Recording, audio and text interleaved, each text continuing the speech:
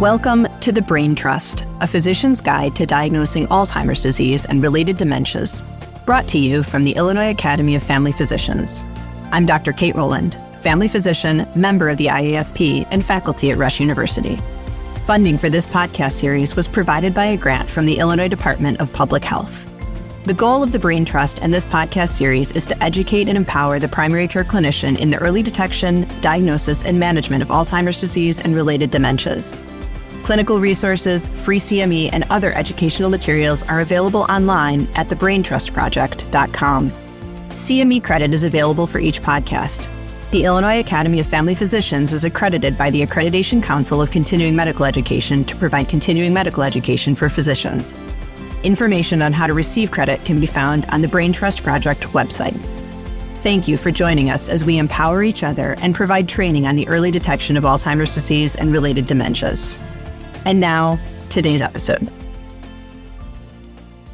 In today's episode of the Brain Trust, a physician's practical guide to Alzheimer's and related dementias, I'm here as your host, Dr. Raj Shah, and I'm a professor in family and preventive medicine and the Rush Alzheimer's Disease Center on the west side of Chicago at Rush University Medical Center.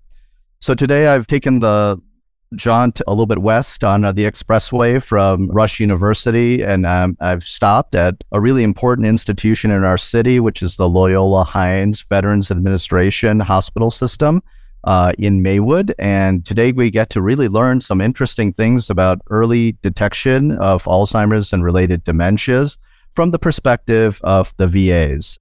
And so today I'm walking in the door right now, and I'm meeting up with Dr. Avinash Mantha, who's the Associate Program Director of the Loyola Hines Geriatric Fellowship. And we're really looking forward to the opportunity to talk. So Avinash, thank you so much for having me over today and the IAFP and participating in our podcast. Thanks so much, Raj. Thanks. Yeah. So as we grab our cup of coffee here and try to stay awake in the afternoon, we were going to just have a little bit of a conversation about what's going on. So tell me I've always lived in the city, and kind of did my career and my work around the city. And I've had some events at the Hines VA, but I'm always kind of curious, a little bit about the VA and who you see at the Loyola Hines VA. So can you tell me a little bit about, being on the west side of Chicago and one of the suburbs, Maywood, as one of the largest VAs in the Chicago area, and then a little bit about who you see as a population, especially those that might be at risk for dementia? Absolutely. I serve a very racially diverse, ethnically diverse, income diverse population, right? So everyone is a veteran, but of course, I would say that the majority of the veterans are actually peacetime veterans. That's important to understand. Okay. So I think everyone associates veterans with being wartime. And I actually do have a practice which is home visits. And I actually do have a large panel of patients who are out by Joliet area who I see in more sort of rural areas. That's actually the majority of my practice is doing home visits, both in Joliet and in the Hines area also. I do have a clinic once a week as well. So the Geriatric Continuity Clinic, where I do work with the trainees and fellows and with residents. And I think it's a very interesting population, certainly. As I mentioned, very diverse, mostly men in the older cohort. We are getting some more women in those younger veteran populations. Yeah, no, that's great. And that's always so impressive to me about the wide reach the VA has in serving our veterans across multiple areas in the region, from rural to metropolitan to urban areas, and then just the range of diversity because of the group that serves in the military and eventually becomes the vets. So really appreciate it. And I think you kind of told us a little bit about, your different clinics that you do and your home visits, which is really kind of interesting. So as a family physician, geriatrician working in this space, right, with mainly an older population as the veterans that's at risk, how common is it for you to be dealing with issues around cognition or evaluations for concerns about memory from your patient population as a primary care physician in the VA? I would say that's very common, right? So I would say most of my job, as I mentioned, is doing home visits on veterans who are homebound, right? And oftentimes the reason why they're in the program is because of dementia, right? And we are oftentimes making a dementia diagnosis on our veterans also. Yeah, then how do you kind of go through a little bit of that process, right? Say you're working with an older veteran or somebody refers, in the system that this person requires a little bit more support. They're having some cognitive functional issues. I'm just kind of curious how you kind of approach that first engagement with somebody, especially in the home setting. I'd be curious about that. Yeah, of course. And I would say that I'm fortunate to be working with a large team. So with our home care program, it's a whole team of people. So we have a nurse who is making a visit usually every month on these veterans. We have a pharmacist on our team who is incredibly helpful to be going through medications. Of course, want to assess in any patient who is showing some signs of memory loss, is there a potential for a medication interaction? Anticholinergic medications, of course, the antihistamines, first generation antihistamines, TCAs, tricyclic antidepressants, oxybutynin, all those medications, of course. And we do have a geriatric psychiatrist who I work with on the team. We have a psychologist on the team. We have a social worker. We have dietitian. We have PT. So I'm really fortunate in that we have a large team to actually work with, right? And so at that first diagnosis, we are doing a cognitive assessment on the first visit and also once a year at least. So we do the SLUMS, so the St. Louis University Mental Status exam. And I'm also fortunate that if there is a doubt that I have, so we have more extensive services, right? So we have neuropsychology, we have other services who can do some more extensive cognitive testing on these veterans. And if there is, in fact, a depression coexisting, right, which oftentimes, as we know, can have some overlap, with dementia in our elder population, we're able to identify it and to treat it, right? So it's a team that we have, which is really helpful to me. Yeah, that's really impressive to have all those resources potentially available, and also other eyes and ears, right? Like especially the nurse going in, doing the home visits, seeing persons monthly, getting to know them. They get more comfortable with bringing up some of the issues, and then we can call in the other groups that, can help to isolate what might be going on. I was just kind of curious, because when we've had other podcasts and we've discussed this, there's sort of a broader initiative to use something called like the Medicare annual wellness visit as an opportunity annually to be able to, ask older adults about how they're doing with their mentation and their mobility and their, other geriatric potential conditions that could have reversible effects. Does the VA kind of follow, when you said you can check in like yearly, do they follow something similar to like the Medicare annual wellness visit concept? Yeah. So the nice thing about doing home visits, and I would also add to in my clinic, which I have once a week, I do also have, longer visits. So we have an hour for a new patient and we have half an hour for a follow-up patient, right? So, but in the home, it's really great because I don't have that, same time constraint that I would have in the clinic, right? So if I want to spend an hour looking at gait, assessing all their medications, looking at the home environment, taking ancillary history from the family who's oftentimes there, right? We oftentimes need that to actually help us with the diagnosis of dementia, right? So that's all super important, but I'm actually able to, have that time with the patient, which is, really helpful, which also helps me out a lot. Yeah, so it gives you the time to do some of those things, to look for some of those potentially reversible causes, like you've mentioned already, like looking at medication lists, right? And seeing if there's an interaction that might be affecting somebody's cognition. What are some of the other things that you kind of look for that might be like potentially reversible causes when you're doing that evaluation? Sure. Yeah. So obviously looking at your basic, lab abnormalities, right? You do have the patients who have, hypothyroidism, who have a deficiency of either B12 or folic acid, right? So obviously looking at that, treating that. I would add that in the veteran population, we also do have, there is a relationship between PTSD and dementia, right? Yeah, which glad you brought that up, yeah. Which is very important. We don't know yet if it's actually causal, but we do know that actually those who have PTSD are about twice as likely to actually get dementia, right? So it's a very important relationship. And also we think that there is a relationship between TBI, a traumatic brain injury, and also getting PTSD and dementia, right? So I would add that those things are important to be thinking about. And I would also add too, that there are, lots of veterans who are not in the VA. So all of our doctors, like across the state in Illinois, will be having veterans as their patients, right? Yeah, it's important to be thinking about that. Yeah, no, that's great because, that is not something always we see in sort of like a more private setting. You have a little bit more of a concentrated experience, even if some of them are more peacetime, just, in the conflict situations of these things like post-traumatic stress disorder and traumatic brain injury, and keeping those in mind, right, as you're seeing people for those evaluations and working with them a little bit closer to see about cognitive changes is really important to think about in the VA population. Are you seeing some of the similar things now that, you are seeing some more older women kind of going through it, or more women at risk? Are some of those same factors playing a role in sort of the women veterans, things like TBI and post-traumatic stress disorder? Absolutely. We have veterans who have served, who are females who have served in, all areas of the military, right? So we absolutely see that. We absolutely see, people who were oftentimes overlooked in history, frankly, but who made very important contributions, right? Who were doing very important things, right? And so I absolutely do have a cohort of veterans who are female. As I said, most of them are men, but those, female veterans are often overlooked, but they're often very important. And it's, they've had really important life experiences. Yeah. And, I think one of the things I wanted to touch base, because you brought it up a little bit before, is that a lot of the veterans, are spread out around the state and don't always get their primary care fully in a VA. They might be going to see doctors that are outside of the VA system for their main primary care. And sometimes we forget, or the veterans even forget, there's some of these resources, or when it comes to some of these geriatric symptoms that are in the VA, where the primary care doctors with them sometimes forget that, right?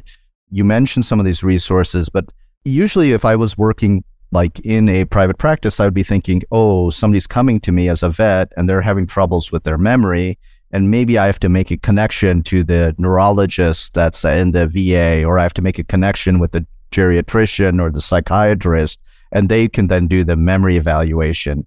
But what you're kind of telling me right now is that's not always the line you have to go through, especially if there's a large waiting list for seeing some of those specialists, potentially in rural areas where there's not enough of the specialists, even in the VA, to cover that.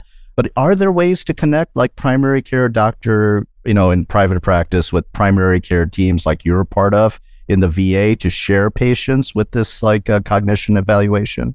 Absolutely, right? So it's common in the VA that, so we have what's called dual care, where a person may have an outside primary care doctor and they also may have the VA, right? And so that's common, right? So actually veterans, who we see who have access to the VA services, whether it be homemaker services, whether it be, hearing aids, whether it be other supports that they can get easier through the VA. But we oftentimes are talking to the outside primary care doctors, right? So we actually have that relationship, where we're, so I'm actually calling them, or so we're actually interacting and we're sharing notes, things like that. Oh, I was curious about that. How much sharing of notes happens? So like you do something in the VA with, how likely is that note, like you diagnose somebody as having dementia, get into the the private doctor's records that you did that work and the diagnosis happened? Yeah, we absolutely try to, have that collaboration, right? And I would add too that oftentimes works the other way. So we do have veterans who are in rural areas who they may have a VA clinic out there, but they don't have, for example, like a VA neurologist. They don't have someone like in the area who actually practices neurology. So we have what's called community care, where they can see that outside specialist, right? They can go to an outside office and get approved as a veteran. So that also does exist. And I would add too that in my practice, it tends to be interesting, right? Because oftentimes my patients who are homebound, so they can't leave their house easily, right? So if I want even something like a EKG or a chest x-ray, labs are oftentimes easy, right? Because the nurse goes in and draws them. But the other stuff tends to be hard, right? So it's a interesting, mix of medicine to where sometimes we have to use our intuition and, try to use our geriatric skills to, kind of make a diagnosis, right? So it's interesting and it's fun. Yeah. And the interesting thing there is you almost like, because of somebody being homebound or more difficult, like the things we tend to do, like, everybody, should get a brain scan or something. That becomes really hard, right? It becomes challenging for that population, but it shows you can still make a diagnosis with good clinical skills, get close, and you don't always need sort of an imaging test, right? Like you can use other modalities to help you, especially neuropsychologic testing. If you have a neuropsychologist that can go and evaluate the person in the home, we can get around some of those barriers, right? Absolutely. And it's fun and it's interesting, right? Because I am fortunate that I do have the resources that if I have a question about a drug, I can ask my pharmacist, right, in a chat message, right, easily, right? And I know and I understand that that's not in the outside world that easily, right? That I can actually talk with a geriatric psychiatrist, and I know that that's not something that's really easily available in the outside world. So I get that, yeah. And the question becomes, how do we sort of translate, some of that stuff? How do we maybe say, hey, look, this is like what the VA does, and how can we translate some of that to the outside world, right? So yeah, and that's the amazing thing about me is the VA has built up these resources and team-based care over decades, working with older adults in their populations and really providing good aging care. And we forget about that sometimes, in our entire ecosystem, that those exist. And so I'm really glad we're having this conversation today, because that could make it easier for everybody. If you identify somebody's a veteran and they're having troubles with their cognition, is to connect them to some of that team-based support to get to that early diagnosis in the VA system, and then being able to work together and to co-manage and support them as the disease continues. And that's where I wanted to go a little bit, if we had a chance, Avinash, was sometimes people hesitate in making a diagnosis in primary care because of this idea that's usually well-founded, that if I bring up a question or I make a diagnosis, but I don't know what I can give them afterwards, I really need to be careful, right? Because I'm just setting people up with now some information where there's not much that, can support them after I make that. So I have to balance those things as a physician in my head about when is the right time to do it. But it sounds like, the VA helps you also, not just in the early phase of the diagnosis, but once you make that early diagnosis, to then support them in a team way with other activities to help them through the journey with the dementia afterwards. Can you talk a little bit about some of those team-based services that you see that help you in the follow-up care once you've made a diagnosis? Absolutely. So I would say that our social workers are great in this regard, right? So we have a robust homemaker program. So we have, home health aides who are in the home who are helping. So we have respite services, right? So for the patient's primary caretaker, who's oftentimes a spouse, right? So they can get a break if they have an illness, if they have something else going on, they can have someone who can actually, be in the house to, help out with the veteran's care.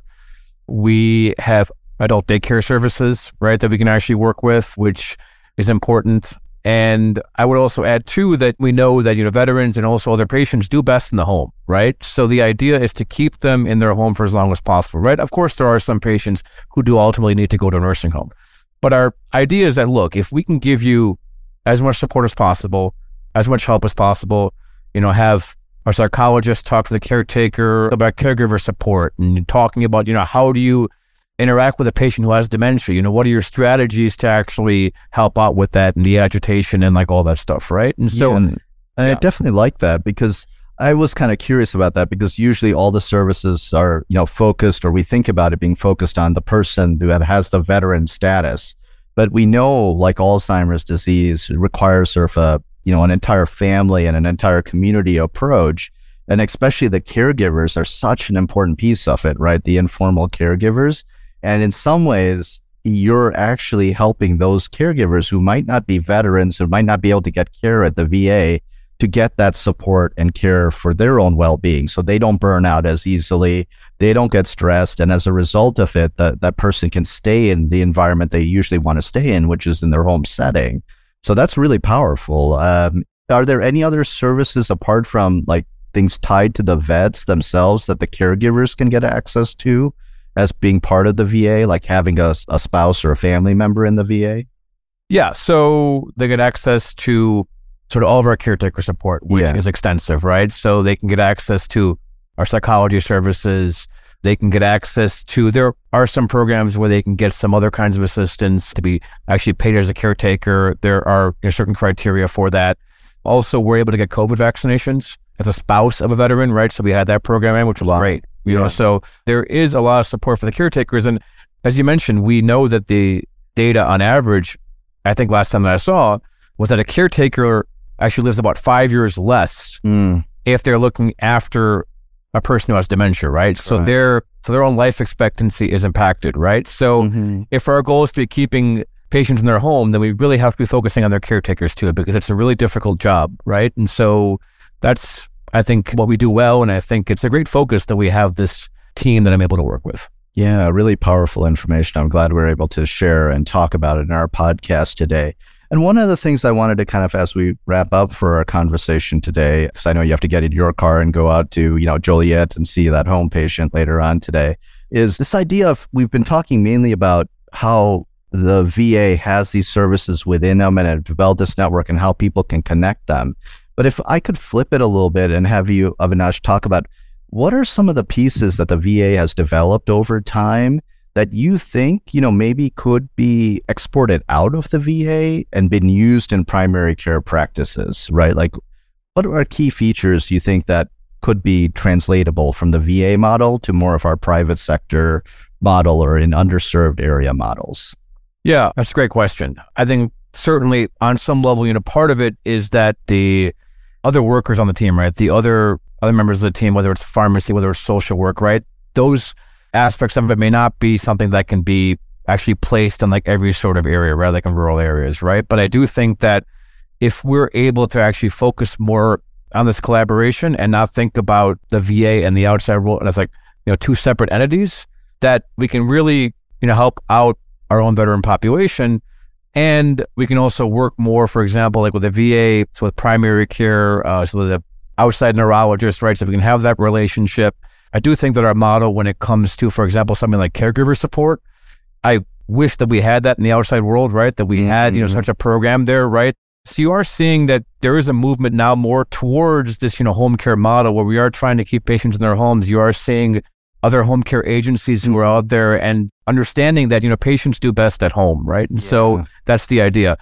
I think those aspects of it, we always talk about that we don't have enough geriatricians, of course, and that's a big issue. I don't know if we're going to, really ever train enough. Yeah. It's my hope and my idea. I'd agree with you. My hope too. I'm a fan of having more geriatricians, especially in family medicine, be out there. But it's just a limited pool, right? With the amount of older adults. So we need to build all these ecosystems to support everybody. And I really, definitely appreciate all the work that we've learned today about the VA. I will tell you as a researcher, the other thing I think that, that we have to acknowledge the VA systems for doing is sort of a national system that has a reach to a diverse population, is they can do some research about health, about health outcomes like dementia that nobody else can do in the United States. Like there was a recent paper in the Journal of the American Medical Association in the last 6 months that helped to figure out kind of the patterns of the incidence of dementia based on race and ethnicity. And that's really powerful information we need that can only be generated by a place like the VA. So we definitely appreciate all of the work that's going on in the VA, and for you to be able to share that information with us today as an insider, Avinash. And thank you again for your time. And I really enjoyed the visit out here to the Loyola Hines VA. So I really appreciate the time we took today. And for our listeners, really appreciate you learning with us. And we look forward to another episode of the Brain Trust coming in the near future. Thanks again. Thanks a lot, Raj. Thank you to our expert faculty and to you, our listeners, for tuning into this episode. If you have any comments, questions, or ideas for future topics, please contact us at podcast@thebraintrust.com. For more episodes of The Brain Trust, please visit our website, thebraintrustproject.com. You'll find transcripts, speaker disclosures, instructions to claim CME credit, and other Alzheimer's resources as well. Subscribe to this podcast series on Healthcare Now Radio, Spotify, Apple, Google Play, or any major podcast platform. Thank you again, and we hope you tune in to the next episode of The Brain Trust.